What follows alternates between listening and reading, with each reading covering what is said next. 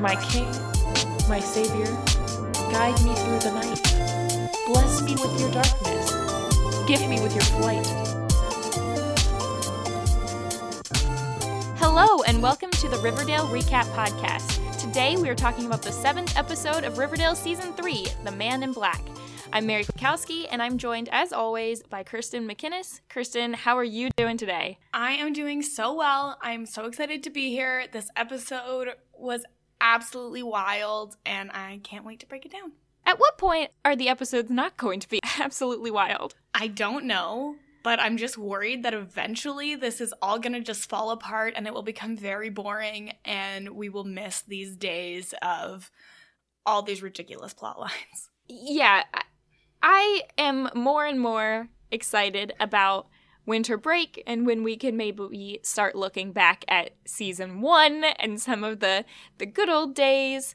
I was talking to a couple people today about how they are waiting until the show comes out on streaming services to watch season 3, but they would love for us to talk about season 1, so 1 or 2. So maybe we'll get into that. Well, I mean, first of all, they should just move to Canada because it's already on Netflix. Second of all, It's just so unfair.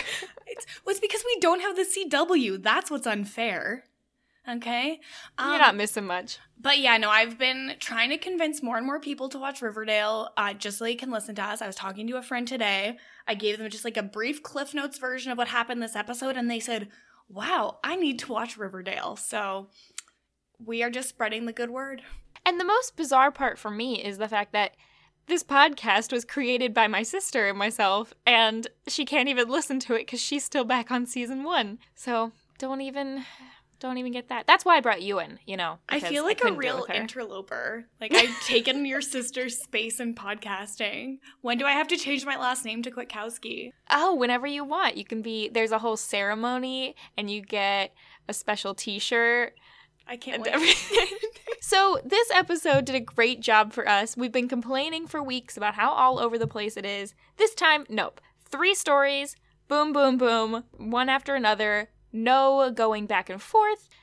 It was like 3 whole little things themselves. It reminded me of, I think there was an episode in season 2 maybe that was structured the same way. I don't remember the name of the episode, but it was like they did the Jughead and Archie stuff, and then they did, maybe it was Betty and Veronica, and then 2 other people. It's so bad, I don't even remember who the 2 other people could have possibly been. Yeah, it feels like maybe there was like some cheerleading, and then maybe like some stuff with Betty's wig. I don't know. It sounds about right. It just sounds like season 2, doesn't it? You know, I gotta admit, I'm excited to go back to the first 2 seasons, but I'm not excited for Chick. It's just the one real big damper on the early episodes for me. I'm just worried that we're gonna go back and I'm gonna realize all this stuff that I never noticed before because I don't pay that much attention. And I'm gonna realize that this show is absolutely ludicrous in so many more ways than I thought, and I worry for my own sanity when that happens. I mean, it's very possible that you could have that feeling, but I think the way to look at Riverdale is just accept that it was always weird. It might be weirder now in some ways, but it's always been a little bit odd. Maybe we should have all just been reading those Archie comics instead of watching this show. Nah, that sounds boring. No, I like TV better. Who reads? So this episode, oh my gosh, drum roll, we get a Jughead voiceover, which we haven't had for a while. And I immediately noticed it, and I thought, Mary is going to be thrilled. We've missed this. I was absolutely dying because Jughead is walking around just taking pictures. They're on the run. You were right. He had his fancy little camera case, and I didn't look that closely, so I don't know if it's actually a digital camera or a film camera, but I got the impression that was a film camera. And I'm like, Jughead, where and when are you going to develop those photos? Like, you're on the run.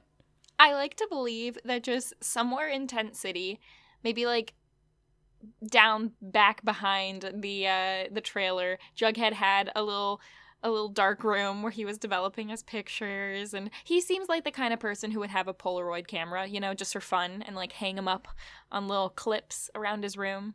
Does he even have a room? I mean, he's on the run now, but when he was back in the trailer, I could never figure out whose the bedroom was, because I got the feeling there was one bedroom.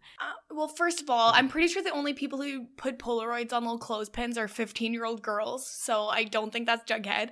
Yeah, I'm pretty sure the trailer just has one bedroom, and when FP is not around, it is Jughead's bedroom, and when FP is around, Jughead sleeps on the couch.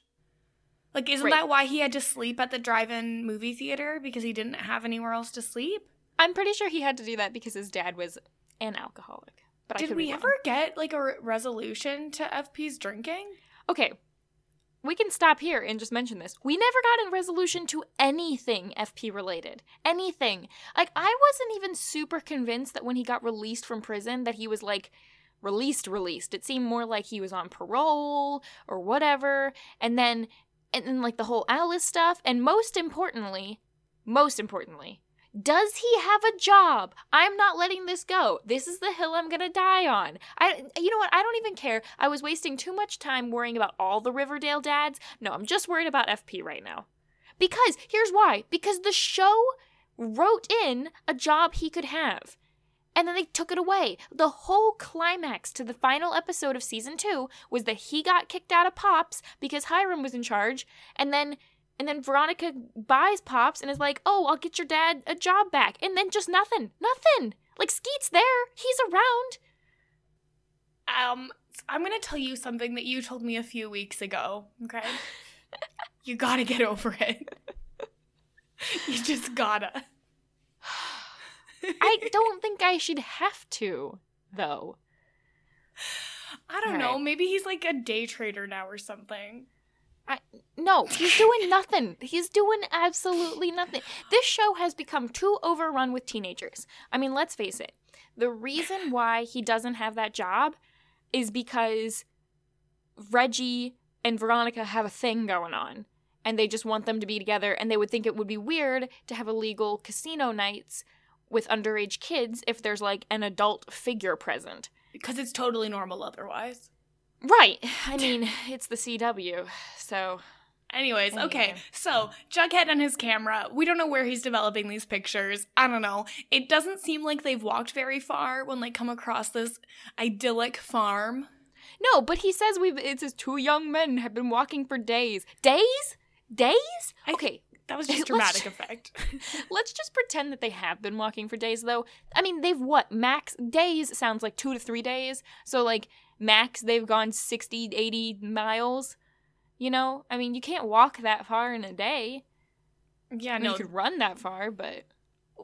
Jughead can't run anywhere because he has the most impractical bag of all bags. Like, last week you said it was a rucksack, and I was like, yeah, sure, Jughead had a rucksack. That is not a rucksack.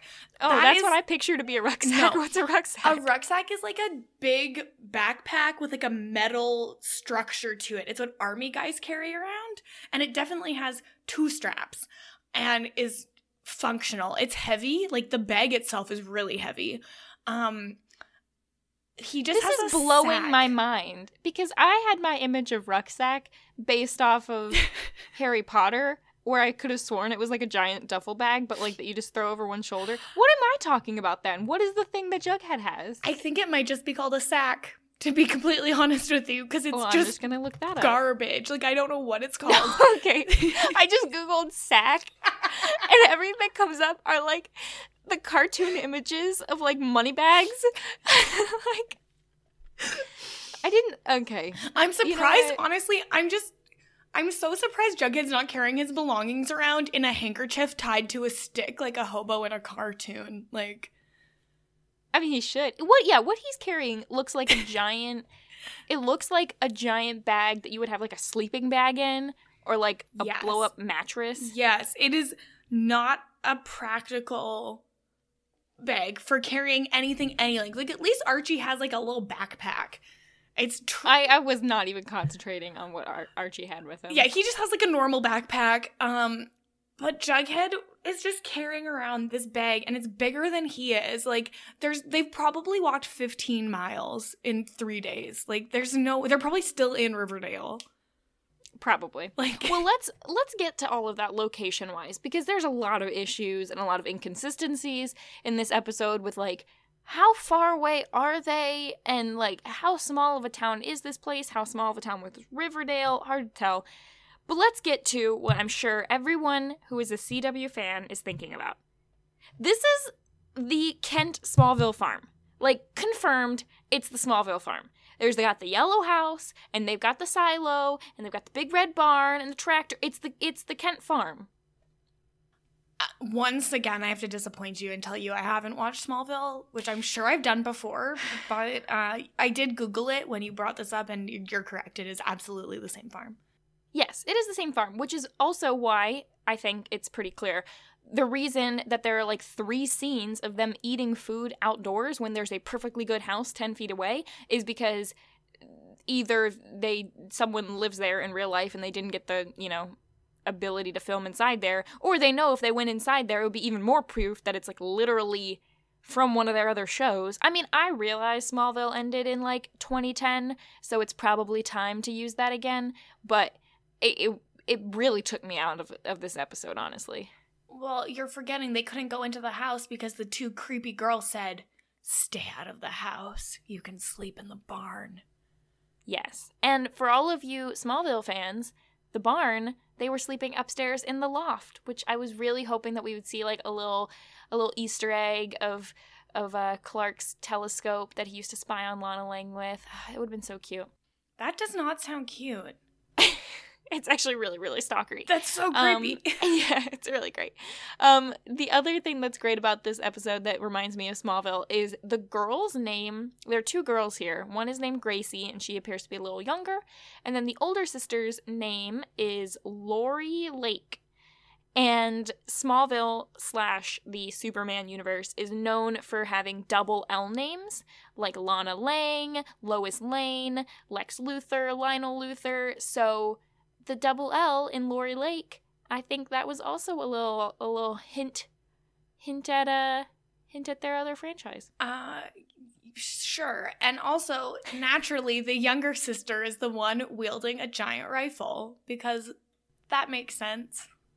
It reminded me of Zombieland. Like, I don't know if that's actually a scene that was in Zombieland, but that's the mental image I got.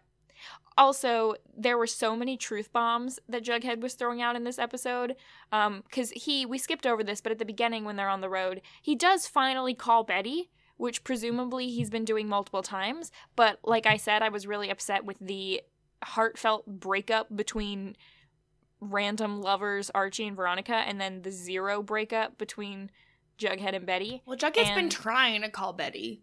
Yeah, well, he's not trying hard enough. He should realize by now that if she's not picking up the phone, there's something wrong. He should. They've been together long enough to know that, but he doesn't seem worried about her at all, which I'm kind of annoyed with. But I really loved the truth bombs he was dropping when Archie's like, "Oh, you can leave, I'll be fine." And he's like, Betty took down a serial killer last year. No offense, but you can't go 5 minutes without getting kidnapped or getting the crap kicked out of you." Which, all in all, while Archie and Betty are definitely not, like, in great spots here safe-wise, and Jughead can only protect one of them, I do think he's making the right choice. Like, Betty, I think, will be fine. She doesn't need someone to rescue her. Yes, and I really liked he's like, "We both threatened Hiram Lodge, and he will not rest until we're both dead. So we gotta go." I'm like, at least Jughead, like, Archie, like, threatens Hiram and then just kicks around, runs for class president, gets arrested at school, goes to jail, joins a fight club, almost dies. Jughead's like, "Cool, I threatened him one time. We gotta go. Like, this is not happening." Well, Jughead has his priorities. Although, to be fair, Jughead has just witnessed Archie do all this. Why did he threaten Hiram? He should have just not threatened him. He knew what was going to happen immediately after this. Well, you have a very good point there. Sorry, we're reading too much into this. Let's just, move along. Whatever. Let's look at more realistic things, like little girls with shotguns, and they lie after 2 seconds, and the older sister's like, "Yeah, shoot him, Gracie." What? Shoot him? I mean, I get it that it's, like, small town, whatever, backwoods farm, but, like, it's still murder. No, when you're shooting a trespasser, you can immediately just kill them. That's how that works. Okay, well, glad that we cleared that up. You're welcome. Thanks. How do you like the names Cal and Biff? Well, Biff is one of the sons from Death of a Salesman. Is Cal the other son from Death of a Salesman? I don't know. Because I'm not sure. I meant to Google it and then I didn't. But I know that Biff is one of the sons from Death of a Salesman. I just really, really like that. At first, I was like, Cal and Biff, you couldn't have picked two more, like, conspicuous, obviously fake names. And then I realized that, assuming these people didn't know who they were, if they had walked in being like, yeah, that's Archie, and I'm Jughead, I would have assumed those were fake names, too. I need to interrupt you to state I've Googled Death of a Salesman, and the other son's name is Happy, so I don't know why I was like, oh, maybe it's Cal. Because they're all ridiculous. I mean, Cal is not super uncommon, and I assume people are named Biff. I don't know. The only person I've ever heard named Biff is from Back to the Future, so honestly, I assume you haven't seen that either. I've definitely seen Back to the Future, and also the second one. Back to the Future Part 2? I have no idea. I've never seen. I've only seen Back to the Future 1, and I don't remember. And I've seen the first scene of the third one. There are 3? The third one has like a Wild West element to it, and that's all that I know. You know, the only kind of Wild West that I like is the Wild Wild West. I thought you were going to say the only West I like is this farm in Riverdale. I thought you were going to try and get us back on track. Right. Well, speaking of that, so the episode title, The Man in Black, this week, I did some research into trying to figure out what it is. There's not a definitive answer, according to my Wikipediaing.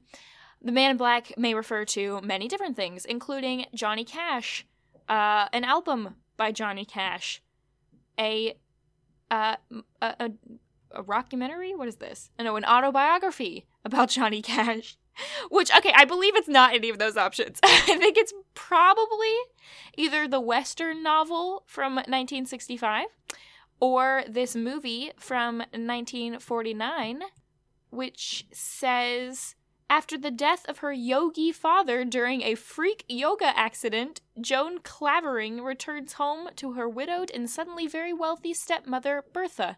The latter conspires with her daughter, Janice, to drive Joan insane and deprive her of her rightful inheritance. Yeah, that's probably it. I want to know who comes up with these episode titles. Is it their entire job to just consume media trying to come up with a funny / relevant title for these episodes? And if so, how do I get that job? I'm just really sad that there hasn't been any episodes called Jingle Jangle yet. What about Fizzle Rocks? Or Fizzle Rocks. But the whole time, I don't know about you, the whole time during this episode, every time they mentioned the Man in Black, all I could think of was either Westworld or The Princess Bride. So all I could think of was Johnny Cash. I don't know, maybe it's just me. I did not know Johnny Cash was known as the Man in Black, but let's go with that. I don't know much about Johnny Cash. Does he do Ring of Fire? Not sure. Yes. Okay. Well, I like that song. I like that he's not exactly a singer. He's more like chanting. I feel like that's very much in my skill set.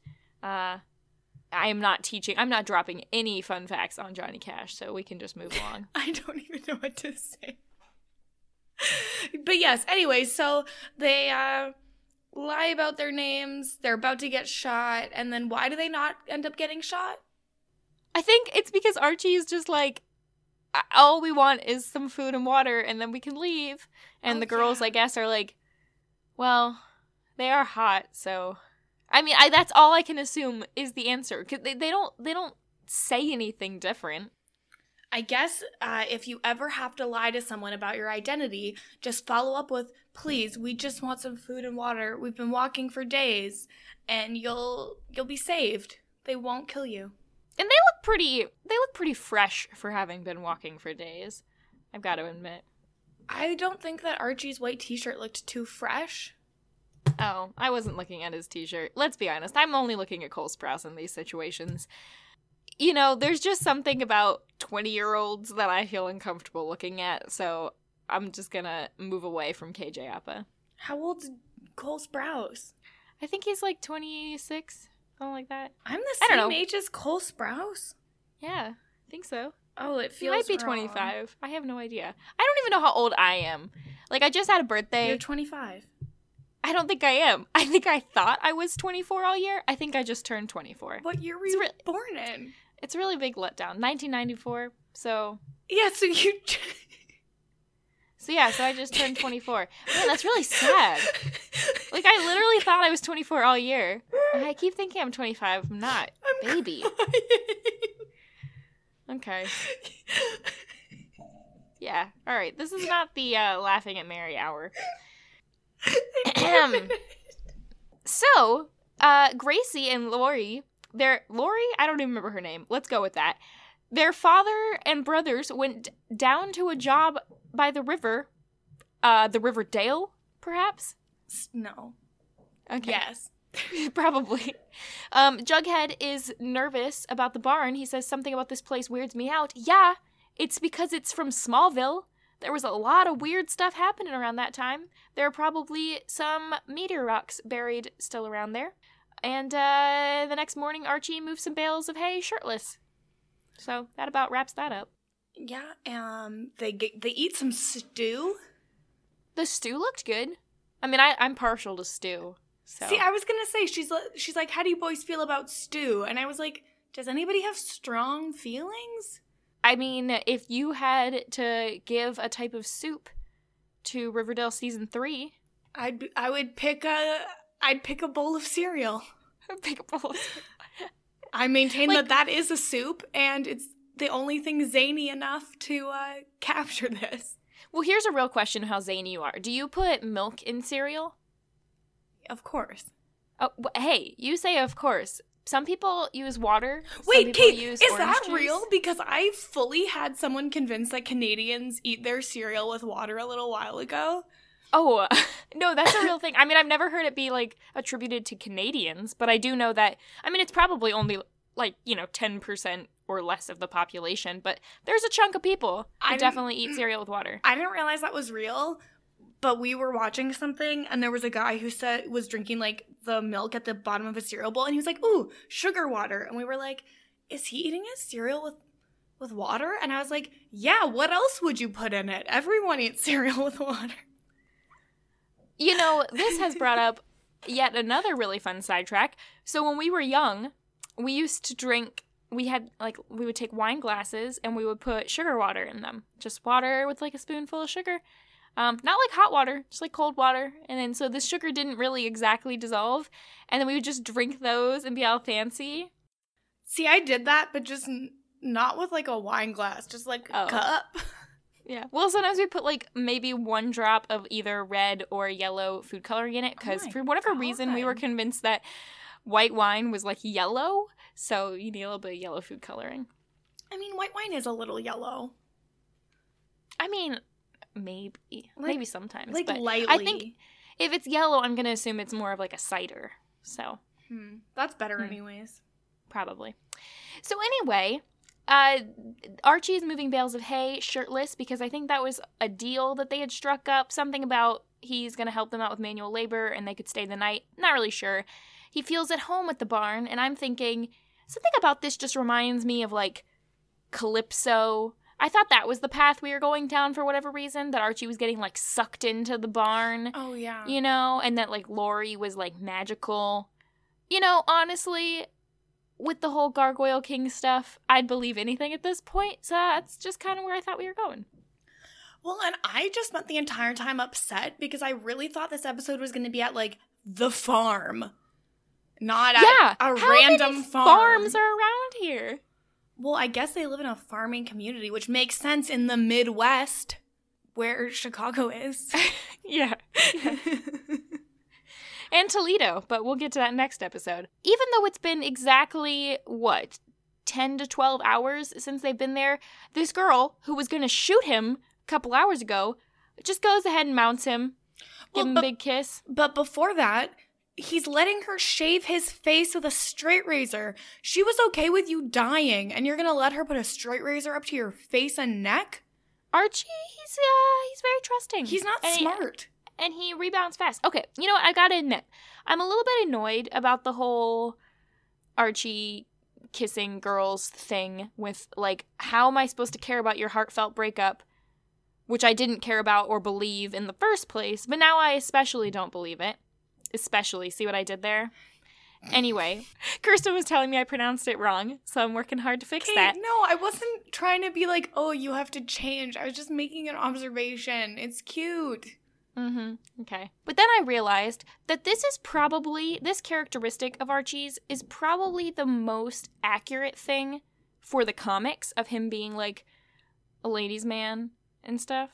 Well, and the other thing is, why does every girl want to make out with Archie? He's such a loser. Because he's insatiable. Don't say that to me. Okay. And then he's just like, so they're making out for a couple of seconds. And he's like, I can't do this right now. Why do people say that in TV shows or movies? Like, he followed it up with, you know, I had this girl who I literally broke up with yesterday. I've got a girl back home. But, like, why do they be so obscure? I can't do this right now. That implies, like, oh, I can do this in a couple minutes. But just, I can like, later, yes. Yeah, I don't know. Just the way Archie talks about Veronica at any point, like, even when he was breaking up with her, and he's like, from the moment I met you, you were it for me. You're everything. And I'm like, didn't you make out with Betty? It's a little Anakin Skywalker. It's disgusting. And now he's like, I got a girl back home, but it's complicated because your dad's trying to murder me. Okay, Archie, enough. I also can't take him seriously this whole conversation because he has shaving cream on his face. So that's really fun. Kind of looks like he's just been pied and then not wiped it off all the way. He just instantly tells her his name and where he's from. And who's trying to kill him. Well, he acts like she wouldn't know who he was. Like, they've gone hundreds of miles. Like, I get it that Riverdale is a quote-unquote small town, but, like, if they've only walked, let's be generous and say it's been, like, 4 or 5 days, and they've managed to walk 100 miles, okay?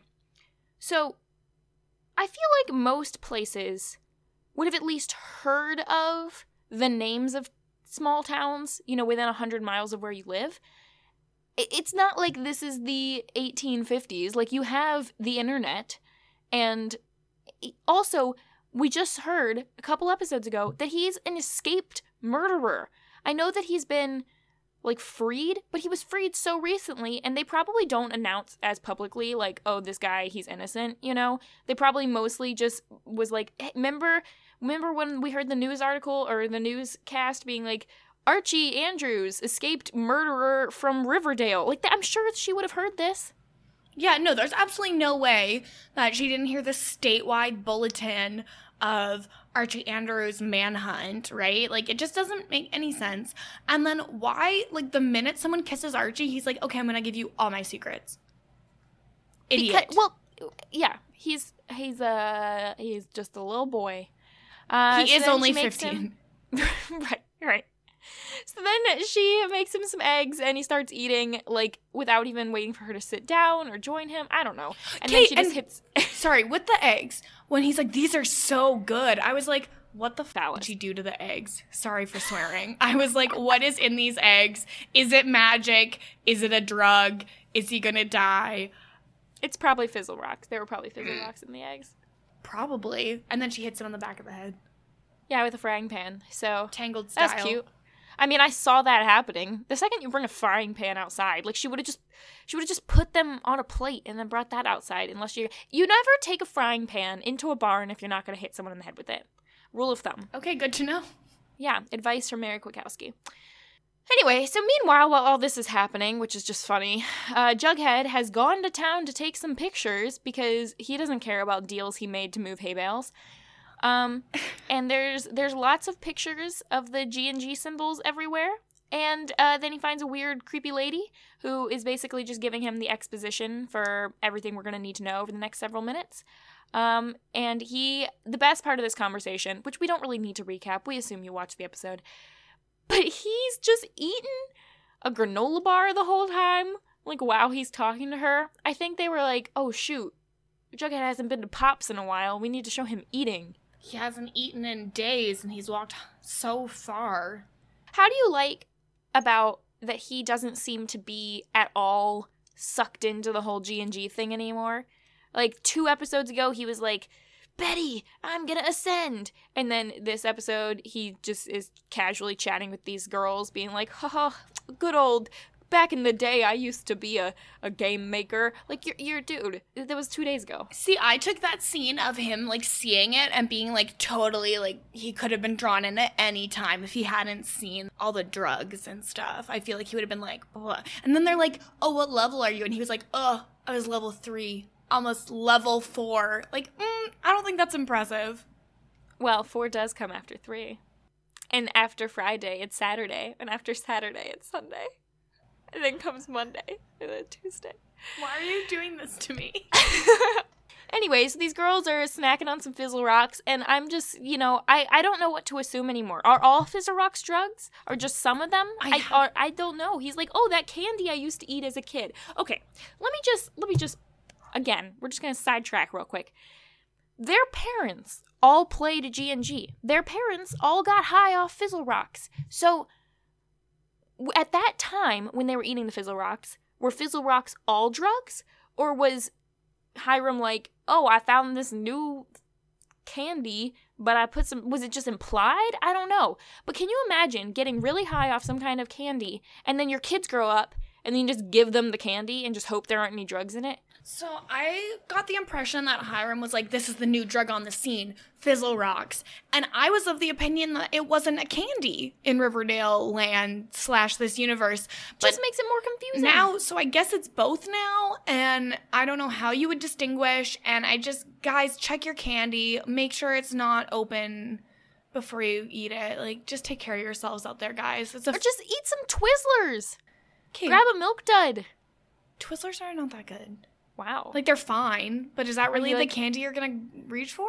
I don't know. Are you more of a Red Vines person? We don't have Red Vines here. I'm just not a huge licorice person. They're not licorice. Well, yeah, but... No one actually likes licorice. I have a bag of, like, gummy candy next to me. And then I have a ridiculous bag. Here, podcast, you can hear it. That's the noise of me bouncing a bag of jelly beans, in case you're wondering. Yeah, so for anyone who's just listening, because we don't record the video, Mary is sitting here. Her hair is in very stylish braid. She's wearing a fantasy Costco sweater, which I've been told is from a D&D podcast. And she was holding up a bag of, actually quite a large bag of jelly beans. And they looked like Jelly Bellies, which I know are not cheap. So that's probably like $7 or $8 worth of bulk Jelly Bellies. Or more. It probably was around that price. But see, I don't like to get jelly beans unless I can pick out the flavors I like. So I have to wait until once in a blue moon, I'll go to like an actual candy store, and then I'll get just the flavors I like. So I'll get the toasted marshmallow, the buttered popcorn, strawberry cheesecake. It's a blend. I've learned so much about you today. Thanks. Glad I could paint a picture for all of you listening. So Jughead is talking with these girls, and they're like, oh yeah, all of the men in town. This is making me feel even more like there's another island in Greek mythology, which, let's be honest, I'm gaining all of this knowledge from Percy Jackson and the Olympians. We'll just cut the crap right now. But there's another island where there's some kind of sorceress, and she like turns all the men into animals, so then there's only women around. And they're all very alluring. I think this is a thing. Let's go with that. So this was another thing that was reminding me of that, because all of the men and boys are off working on this prison, and the prison doubles as a drug lab. Yeah, that was like, I think the big story of the episode, truly, is that Hiram is not just going to profit on the prison industrial complex in the United States of America, but he's also going to make drugs there, so that he can, I guess, create criminals to be incarcerated in the prison to then make more drugs. And I assume he's creating drugs there because his original plan was to create drugs in the White Worm, but then that was crushed, like, instantly by Cheryl and Tony and Veronica? Yeah, I guess. Okay. All of these people say that their daddies work for... Also, stop with the daddies. I was going to say, this episode had the word daddy way too many times. The only daddy in Riverdale is FP. Yes. And Sheriff Keller. No! So all the daddies work for the Man in Black. I just kept thinking about the Princess Bride during this again. And now this whole... Okay, so the whole prison drug lab thing. First off, thanks for mentioning the prison. It's been a while. We were worried that Hiram and Hermione had lost sight of their endgame, but no, it's been there all along. So here's the real question. Did Hiram bring back this G&G thing just to kind of, like, distract everybody while he can go make this prison? And, like, somehow also get everyone high at the same time? I'm a little confused of what his long-term goal is, but now I'm starting to think for the first time that all of the Gargoyle King stuff is not magical like I thought it was. I mean, I thought it was kind of mystical, and I thought it was something outside of Hiram, and that's why I didn't believe that he would be connected, because I thought that he wouldn't stoop to that level, or I don't know, it just seemed weird with, like, Stark businessman and then, like, creepy game. But tying it in with the Fizzle Rocks and how we know that Hiram as a child gave Fizzle Rocks to people when they were playing the game, it's making me think that, like, maybe this is all connected and that he's just got a lot of people working for him dressed up like creepy twig monsters. I don't know. I think that's a good point. I think it is definitely possible, and I really hope that that's the case, but I don't know that I have faith in the writers, producers, creators of Riverdale to not make some sort of weird supernatural element to it, so I'm cautiously optimistic. I guess the problem is, if the ending of this story is just, yeah, Hiram was behind it all, the part I don't buy is, like, so somehow he got Ben and Dilton to kill themselves? Like, that's the line where it seems like there has to be something a little more. Like, maybe he's just sort of going along with the G&G stuff because it's convenient distraction, but, like, that actually is a separate thing. Well, like, he obviously didn't invent G&G because he was playing it as a teenager, right? So it might be that he's just experienced how addicting and how much it draws you in. And then he realized, okay, well, this would be a really great tool to use to distract the town of Riverdale from the true evil, which is me. Now, look, I'll fully admit, I was kind of unhealthily addicted to Harry Potter when I was growing up. Like, I used to let's be honest, I'm still a little addicted. But I used to listen to the audiobooks just on a loop over and over and over. And if I would stop for a couple weeks, I would literally feel withdrawal. Like, I would feel, I don't know, nervous and out of place and like I wasn't right. And I eventually got over that. But I can understand being addicted to a game or a book or whatever and getting really sucked into it and feeling emotionally attached. But not to the extent where you all of a sudden start, you know, having sane people randomly believe that, you know, gargoyles are real and that they need to kill themselves to ascend. Like, that's the leap that I don't get, and I really hope the answer is not just, oh, no, this is just, like, normally, you know, addicted to a game. Yeah, I hope they make a distinction between this and, like, other games, because obviously there's, like, tons of games you can play and it's healthy and you're not totally sucked in and ignoring your real life and willing to kill yourself over it. Like, man, I'm not sure what the message here is, but well, I mean, maybe there's not a message. Is there a message is the question, yeah. I like to read into the fact that I just want this to be Boy Meets World, and it's not. Wow, we should have started a Boy Meets World podcast. You know, I'm down. Tweet at us if you'd be interested in that. I'm okay with it. That'd be a weird podcast, but oh god, there's stuff to talk about. We'd have to do like 3 episodes at a time because there's just so many. About Boy Meets World, I was crying when I was listening to Robin and Kiva Need a Podcast when it was pitched that they watched season 3 episode 7 of Boy Meets World, and they were like, yeah, it's something about busting a janitor, and I literally was like, oh yeah, because the janitor wasn't clocking out and was leaving and was clocking out later. That's actually a great episode. It was time theft, and I was like, I remember that. I could be wrong, but I'm 99% sure that's also the episode where the phrase "glistening like a pig" comes from, when they're doing like a news show, and they're going to present this article, and Topanga is sweating, and Sean's like, oh, you're sweating a lot. And she's like, I don't sweat, I glisten. And he says, well, you're glistening like a pig. That's my favorite. I love it. Say that all the time. Man, I love Boy Meets World. We should really talk about that. Jughead comes back to the barn, and he discovers that Archie has been tied up, and hopefully he doesn't have, like, internal head bleeding. Let's assume he's got a thick skull and just took the frying pan like a man. Well, he is thick, so... Yeah, but there's that. And like maybe that's why he's not very smart. He's just been beat up a lot. He sees a black car drive up with Hiram in it, so I guess he is the man in black. This was our first actual confirmation of that. It was pretty obvious, though. Yeah, I guess. And then there's like a little fight scene between Archie and Jughead, where Archie's like, we need to stay here so we can kill him. This is our only chance. And I'm like, no, first off, not your only chance. Second off, what are you going to do? Shear him to death with these garden shears? Well, and here's the thing. Archie just got bested by a lady with a frying pan. You think Hiram Lodge doesn't have a gun? Well, they already know that there's at least 2 guns that these girls have. So that's just ridiculous. And then Jughead channels the audience, and he's like, yo, Archie, you can't just murder your girlfriend's father. Like, not gonna work out for you. No, not a good idea.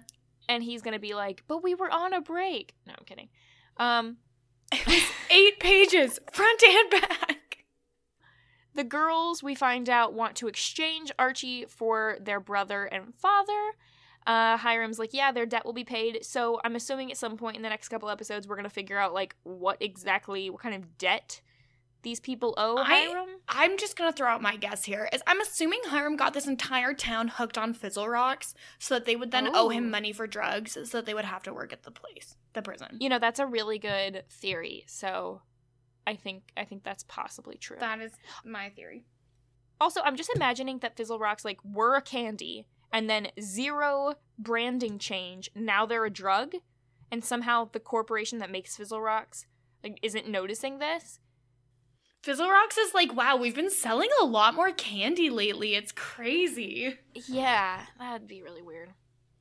Anyway, they run away, and as they're running through the field, in my head, I just thought, au revoir, Shoshana. For those of you who understand that reference, you'll laugh, and for the rest of you... You'll probably also laugh. Because of my terrible accent. That's also possible. And then they start to walk away again, and then Jughead's like, you know, he realizes he's a 16-year-old, and he goes, yeah, let's go see my mommy. She might help. He doesn't say mommy, but I give it like 2 seconds before someone starts calling someone mommy. No, I don't think they'll ever call anyone mommy. That's the line for Riverdale. That's it. Okay. And that's it for them this episode.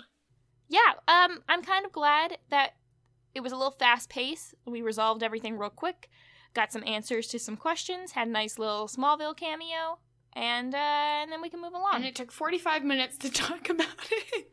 You know what? Like, don't expect anything else from us. You should know by now, we're going to talk a lot, not about the most important thing, but just whatever happened first, and then we're going to kind of speed through the rest of the stuff. Anyways, so what was the next storyline, Mary? Well, this one I hypothesize will take us about 5 minutes to talk about, because cool. I don't know, it's not that interesting, and it goes by super fast. Veronica and the casino. We get a tiny little Hermione sighting at the beginning of this when Veronica decides to leave, and she's just going to move out. She's going to move to the speakeasy because it is so normal in this town for children to just be living in random buildings, like the school or the projector booth. Yeah. Whatever. And I half expected it to be like in all Riverdale fanfiction where the White Worm, for whatever reason, has like apartments above it for the I was going to call them the Slytherins. What are they called? The Southside Servants. The Southside Slytherins. Wow, that would be a great jacket, a great crossover. Someone design that and I will print them off for myself. I think you have to design it for you and me. Yeah, but are you a Slytherin? I think realistically, probably. No, technically I'm a Ravenclaw. Well, so. I'm technically a Slytherin, so you can make it for me. I will. Southside Slytherins. God bless. That's so good. This has probably been done, and we just think we're so clever. Well, maybe it's been done and we're so clever. Maybe. But there's not. There's not a little convenient apartment in the back of the speakeasy, which, let's be honest, it's amazing that that speakeasy exists down there in the, like, TARDIS that is beneath Pops. Yeah, it's so bizarre how big that speakeasy is. Yeah, so instead she's just crashing on a bed. I assume there's a shower somewhere. I'm not going to read too much into this. I don't even know. She can shower at school. Yeah, after 46 minutes of me analyzing this episode, now is the time when I've decided I'm not going to read into this stuff. Hermione is just like, okay, I guess you can leave, but, you know, I'm really surprised that this is not about Archie, because everything with you is about Archie. And Veronica's like, it's not about Archie, but it kind of is about Archie when you really think about it. Everything's about Archie. Unfortunately. Yeah. So, I don't like the fact that the creepy portrait's still there. It just reminds people that you're a 15-year-old running a speakeasy, which is weird. And it also reminds people that you own an oil painting of yourself. I like the fact that we're pretty much just calling it the speakeasy now. Like, I know it has a name, but we've kind of, even in the show, they very rarely mention the name, and when they do, it's pretty much just Veronica saying it. Yeah, because it's a terrible name, as we have discussed. We have, at length. So there's, like, one group of people there in the middle of the day playing G&G, and this collection of people, at first I thought it was, like, a family eating dinner, because the way they have the little, like, Game Master board thing set up, it kind of looked like a menu in front of them, so I thought that's what was happening. But then at closer look, I'm like, no, this is just an eclectic group of a cheerleader, a football player, and I think 2 Southside Serpents, which basically just screams like, see, we all get along now. All tensions of the past 2 seasons are gone. No more Southside versus Northside. Which, to be fair, I mean, there's not really a Southside anymore, so I guess they're that all makes just sense. one side now. So what surprised me about this is that Veronica and Reggie are sitting there, and Veronica's like, we've been working day and night just to scrape by. And I'm like, why aren't you in school? Doesn't Reggie have football practice? The school doesn't exist anymore. Like, school's canceled forever? Are the teachers on strike? Yeah, let's go with that. Couple other interesting things. Veronica seems to be, so far, the only one who's just not affected by G&G at all. Not like Betty, who's also not, sucked into the game, but, like, Betty cares about G&G a lot. Like, she wants to stop it. Whereas Veronica kind of is the only one who seems to be, like, a sane person. This is just a dumb board game. Like, why is everyone into it? Because she's cool. She's from the city. These people are all losers playing G&G. Though, to be fair, every scene we've seen with G&G, it's either 0 or it's 100. It's either 0 of just, like, people sitting around a table seeming to play a game, or it's, like, they're murdering people or jumping out of windows. Now, did this scene of G&G and the speakeasy make you feel guilty about when you used to play board games at Panera? No. It brought back good memories. People should do that. Like, you were just helping them barely scrape by. I mean, go and buy something there. Like, I was not bringing in outside food. I would still buy a loaf of bread, which was probably like $3, but whatever. I bought food. You're part of the problem. You know, there were not very many cool hangout spots for us teenagers at the time. And I was older than these kids. I was probably like 17 or 18. You're not making this any better. Okay. Anyway, so Reggie wants to start a side hustle. And he calls it that. Yeah, he does. He says side hustle. And they're like, yeah, because we're not making enough money. No, duh.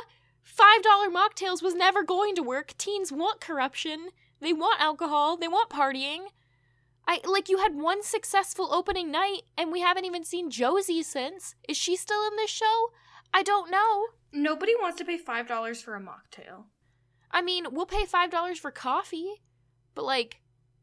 That's like a nice coffee. It's not like a crappy coffee. Well, and because people, you know, can be like, oh, I got my pumpkin spice latte. You're not going to be like, oh, I got my Le Bon Nuit something. It's like, oh, yes, I got a Shirley Temple.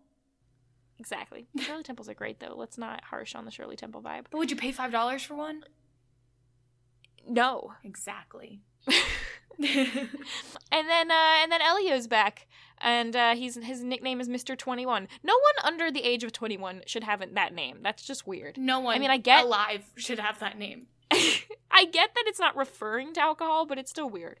Why wouldn't they call him Mr. Blackjack? Isn't that a better name? It's too close to the Man in Black. The Man in Blackjack. The Man in Blackjack, the title of this podcast. Side note, I like Elio a lot. He's a scammer, and I respect that. I like how he wasn't a scammer for all the other times we've seen him, and then now he is.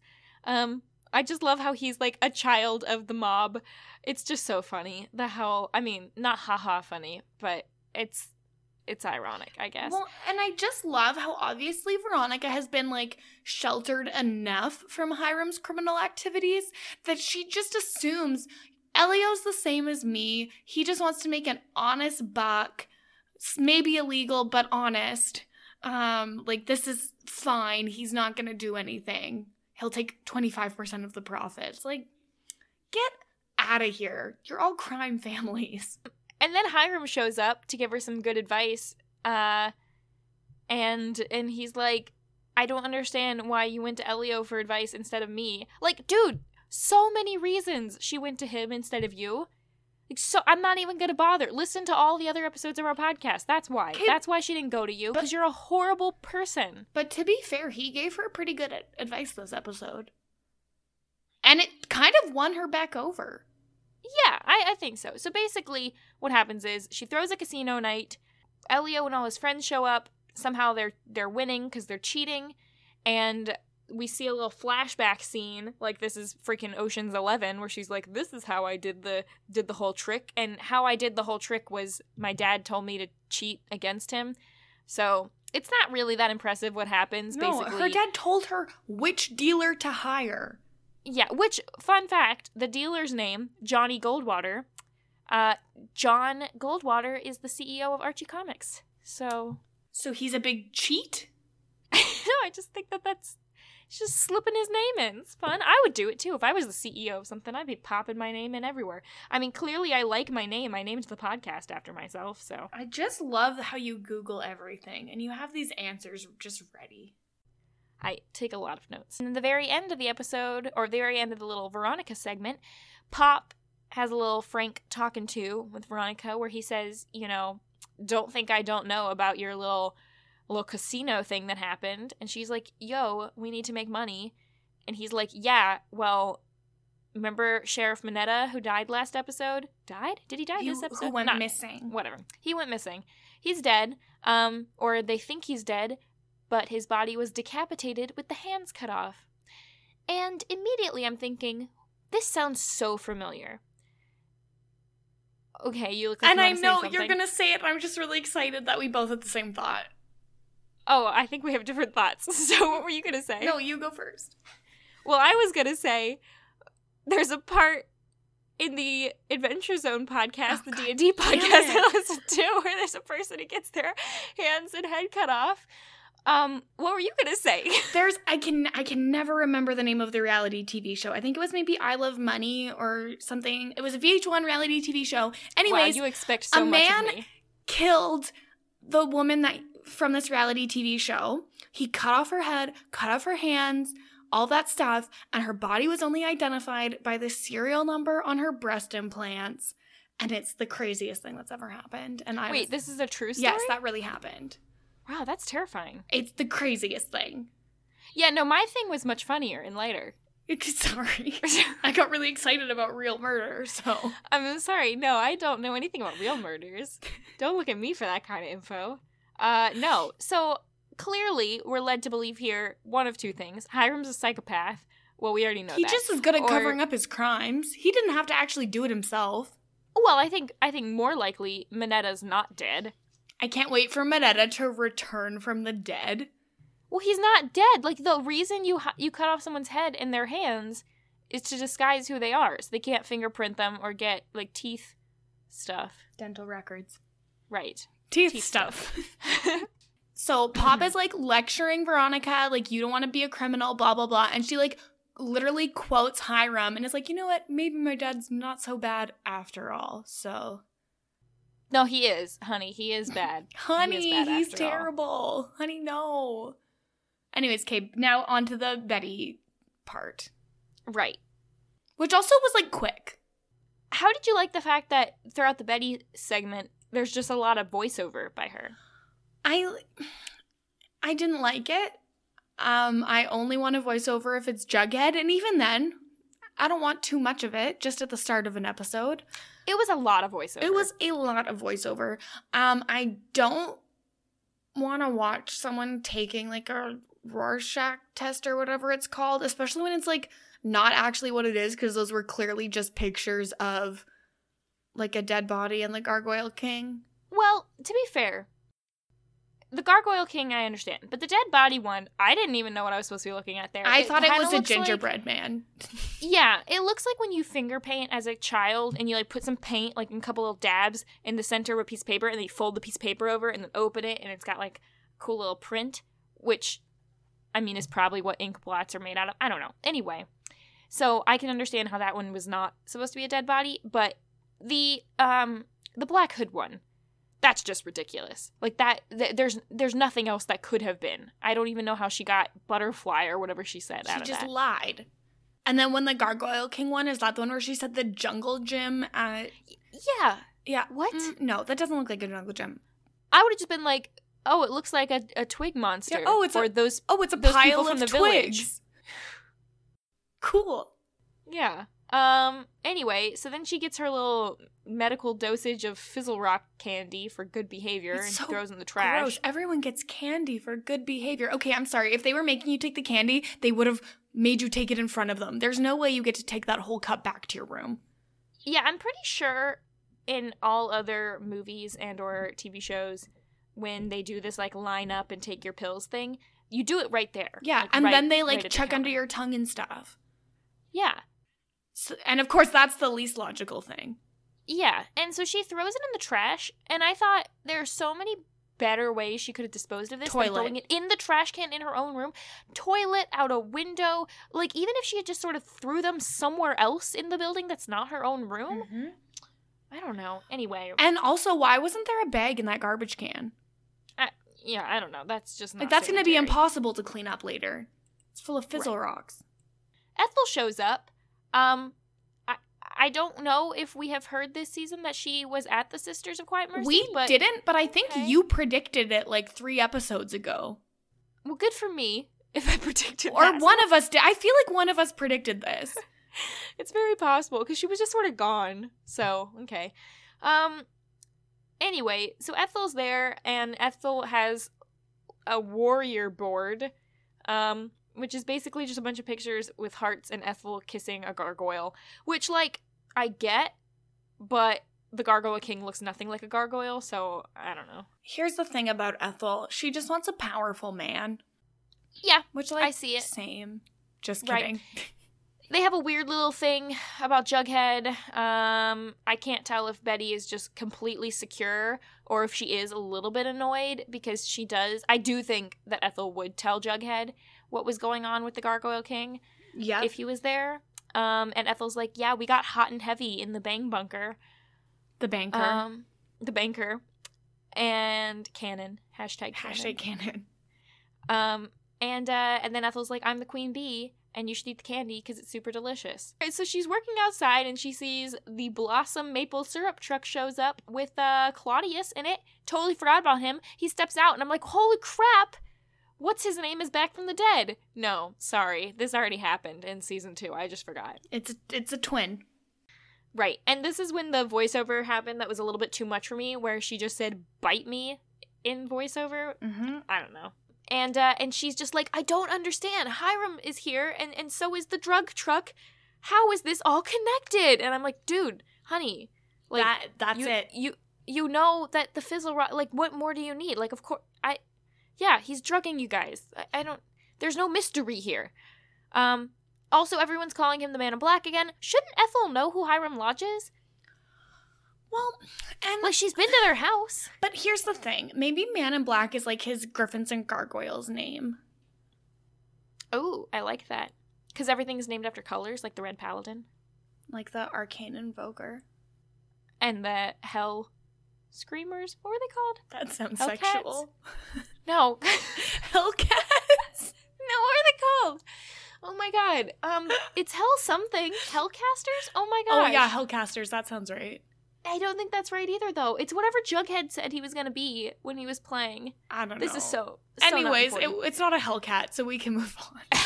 Anyway, so Betty goes to the Gargoyle King chamber, which, like, obviously is the big gothic door with the cross on it. Like, what else would be behind there? Ethel comes running down the hall because she's speedy quick.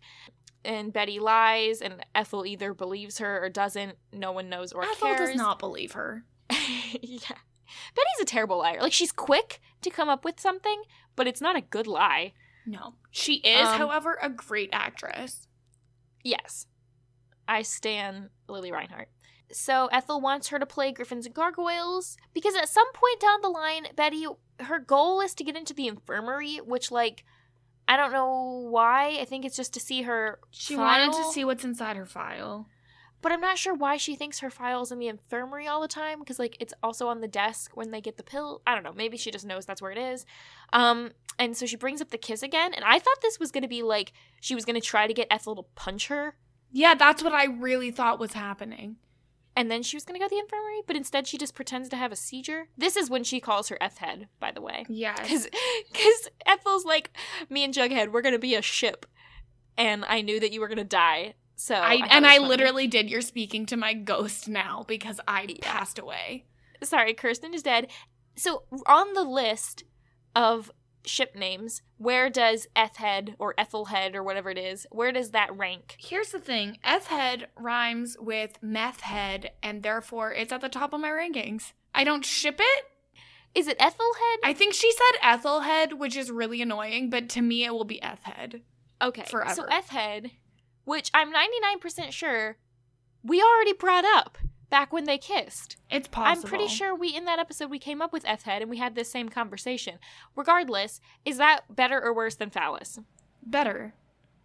Oh, okay. But I still hate it, but it's better. Well, but we're getting there. We've made some progress. Yeah. What about Laurel and Archie? What is that? Larchie? Or Laurie and Archie? Arl? Yeah. Oral? Oral? No. We're going to go with Larchie. Anyway, so she pretends to have a seizure. She goes to the infirmary, and she overhears people being like, we need to reevaluate her dosage as soon as possible. She gets into the medical cabinet because she's really good with a paperclip. Paper clips, bobby pins. Betty can break into anything. Yeah, and she finds her file where it says that she is on 2 doses of Bulio Lapis. What does that mean? Yeah, I'm going to Google it now because I forgot to look it up earlier. Wow, I can't believe you forgot to Google something. Okay, so, fun fact. When you Google search Boolean Lapis, the only thing that comes up is something called a short Boolean -lapis, which is a cravat. Oh. So no, I have no clue what it is. I think it's made up for Riverdale. She tries to escape through the basement door that we saw back in season 2 when Cheryl escaped, and obviously it's not gonna work. Like, I just thought it was gonna be locked because like they learned their lesson because they just lost a girl that way. Yeah, right. Instead, it's a little more scary. There's just a wall built right behind the door, which reminds me of like something you'd find in an escape room. So that was kind of cool. Yeah, it was really cool until they restrained her. Right. So they restrained her and they forced Fizzle Rocks down her throat. Which, like, okay, here's the thing. Are the Fizzle Rocks themselves the drug, or are they laced with the drug? Because if they're laced with a drug, why aren't you just giving them the drug straight up? Why are you making them eat candy? I think, number one, it probably tastes good. And, I mean, according to Ethel, it's seriously delicious. Yeah, but when you're, like, tricking everyone, being like, yeah, everyone gets 2 doses of candy a day, sure, give them the Fizzle Rocks. When you're forcing it, get something in a needle. Inject that shit right into their veins. Maybe they only have it in this form. I don't know. It just doesn't seem like a practical way to force someone to do drugs. We gotta just move past it, okay? Okay, fine. And then, meanwhile, while this is happening, Ethel, who is just straight up in the dark side, is chanting. Would you like to do the chant, or would you like me to do it? I would really prefer you do the chant. Okay. I don't think chant's the right word. Poem? Like, prayer? Like prayer? It's I don't really know what it is. Freaking creepy. Anyway, she says, "My king, my savior, guide me through the night. Bless me with your darkness. Gift me with your flight." Oh, it's even worse. Right. Here's the I thing. kind of think we should just open every episode with that. I'm not willing to do that. It just reminds me of the... You don't edit this podcast. I can slip it in if I want to. Well, if I never say it, then you can put it in, but it's just you. It reminds me of the, like, red priests and priestesses in A Song of Ice and Fire. It does. It would remind me more of that if the word was actually light. Yeah, which is what flight. I thought it was, not flight. Like, I'm sorry, is the Gargoyle King giving them the ability to fly? Well, that's why they wanted to jump out the window, probably. So are they... this whole thing's very confusing, and I'm gonna need some more explanation. Do they think they can fly because they're on drugs? Well, they're ascending. Maybe. I mean... cyanide's not exactly a drug. Well, yeah, no, but, like, when they're on, like, the Fizzle Rocks, is it like acid where you, like, think you can fly? Yeah, we didn't really see any reactions to the Fizzle Rocks. Yeah, we just saw people eating them, and I was like, okay, well, are those ones candy or are those ones drugs? I don't know. So, she's taken to the king, the Gargoyle King, and we hear her scream, so he must be scary. It's a really scary red room. I was kind of like the Red Room of Pain. No, we're not going to go there. We're going to move along. Anyway, so she's taken to the king, and I was really half expecting it to be like, her to be like, Dad? I don't know why. I mean, her dad's still alive, right? It could be anyone's dad. I mean, let's face it, it's probably a dad. When is Fred Andrews going to become a murderer? I don't know. I'd like him a lot better, actually, if he was a murderer, probably. Who would we want to be the Gargoyle King? Like, let's just assume Man in Black is not the same as Gargoyle King. Like, Hiram, yes, he's connected, but he's not. Who do you think could be... Okay, well, I already know. You said that you think it's Edgar Evernever, right? I do think that it is Edgar Evernever. I wish that it was Papa Poutine. Oh my god. He's dead too, isn't he? Is he? Was he decapitated and his hands cut off? Is it Minetta? Minetta could be the Gargoyle King. No, Minetta's a minion. He's not a king of anything. You know who would be fun to be the Gargoyle King, though? Archie. Would be Hermione Lodge, because she needs something to do. That would be really fun. Or maybe this was FP's job the entire time and he's actually been getting paid. And he's like, yeah, I'm going to do this, but I want to keep Jughead away from it. Yeah. Okay. I could believe it. I could believe anything from this show. I tried to think of something really clever off the top of my head where, like, FP could stand for something having to do with Gargoyle King. So tweet me with your ideas. I was going to say Fierce Paladin. Oh, the Fierce Paladin. Yeah, possible. They love paladins in Riverdale. We didn't hear the Paladin song, though, again. And I'm so glad for it. So we have, like, one tiny little scene at the end of the episode where Betty is taking the ink blot test again. She says all of the correct responses, and then she sees this is probably the most terrifying image of the Gargoyle King we've had so far. This one or the one where he was in the hospital with Ethel. I think it's something to do with the light background, and you just don't expect to see him there. Yep. No, this was definitely the spookiest one, and it was also weird just to see Betty with, like, a vacant look in her eyes was just very unsettling. And then she does the little prayer thing, which I'm not going to do again. So just rewind about 5 minutes and you'll hear it. Don't worry, it'll be at the start of every episode moving forward. You just wait. I'm going to edit it in. Maybe for the next one. So now I would like to discuss a new segment I have decided to call Questions That Weren't Answered from the last episode. Okay, but how are we supposed... That's a whole other podcast for 2 hours. Well, mostly I would just like to talk about where's Alice? What happened with the whole Gargoyle King being in her house? Why was there a gravestone of Daryl? Yeah, is there still a dead body on the bed? Like a skeleton? Why was FP acting so creepy last episode? I mean, there's a lot... We didn't get any parents besides Hiram in this episode, really, and that bothers me. I have so many unanswered questions. Here's why it bothers me. There's only one more episode between for this chunk of the season before the mid-season break, and, like, unless they're going to answer all these, I have no faith that after winter break, they're going to come back and answer them. It's going to be like the whole Fowler situation all over again where we just don't have any answers. Yeah, that's exactly what it's going to be like. That's it. So I'm bummed.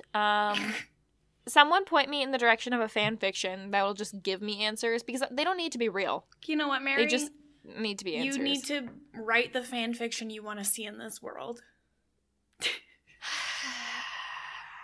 Well, with that heavy sigh, do you have anything else to add? No, I think we're done here. Okay. You know, I really tried to make it nice.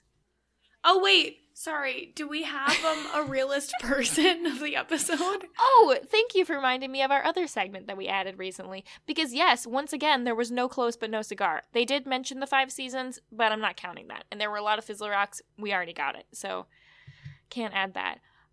Most normal person of the week. Well, let's see. Who's in contention?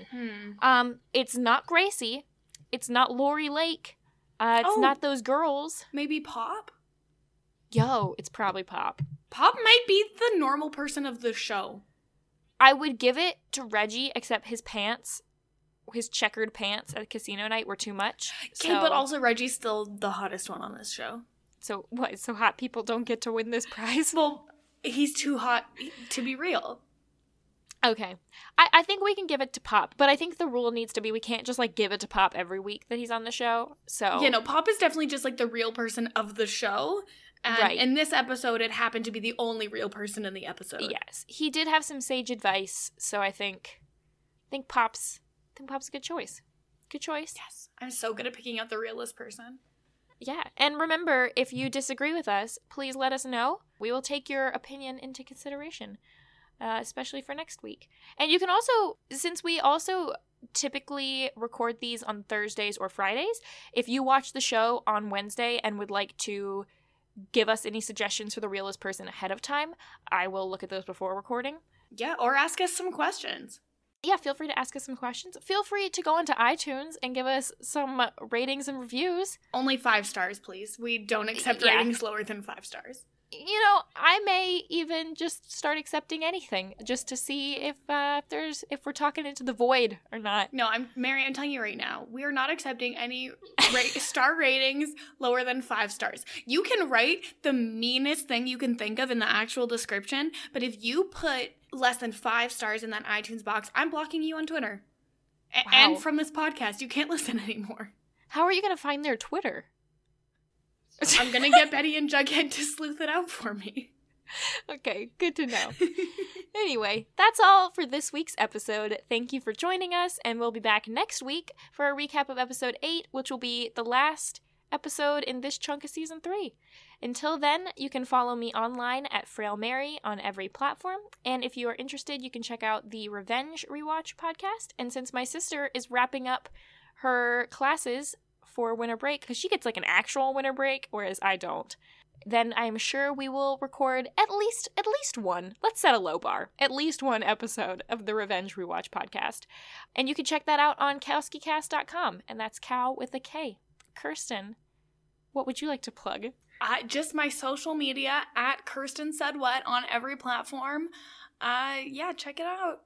You tell me if you think I'm wrong. You can send me less than 5-star tweets. You just can only send 5-star iTunes reviews. Wait, your Kirsten Said What on every platform as well? Wow, see, look at us. We're so good at marketing. Branding is important, okay? It is. It's very important. Thank you, everyone, for listening, and we'll talk to you next week.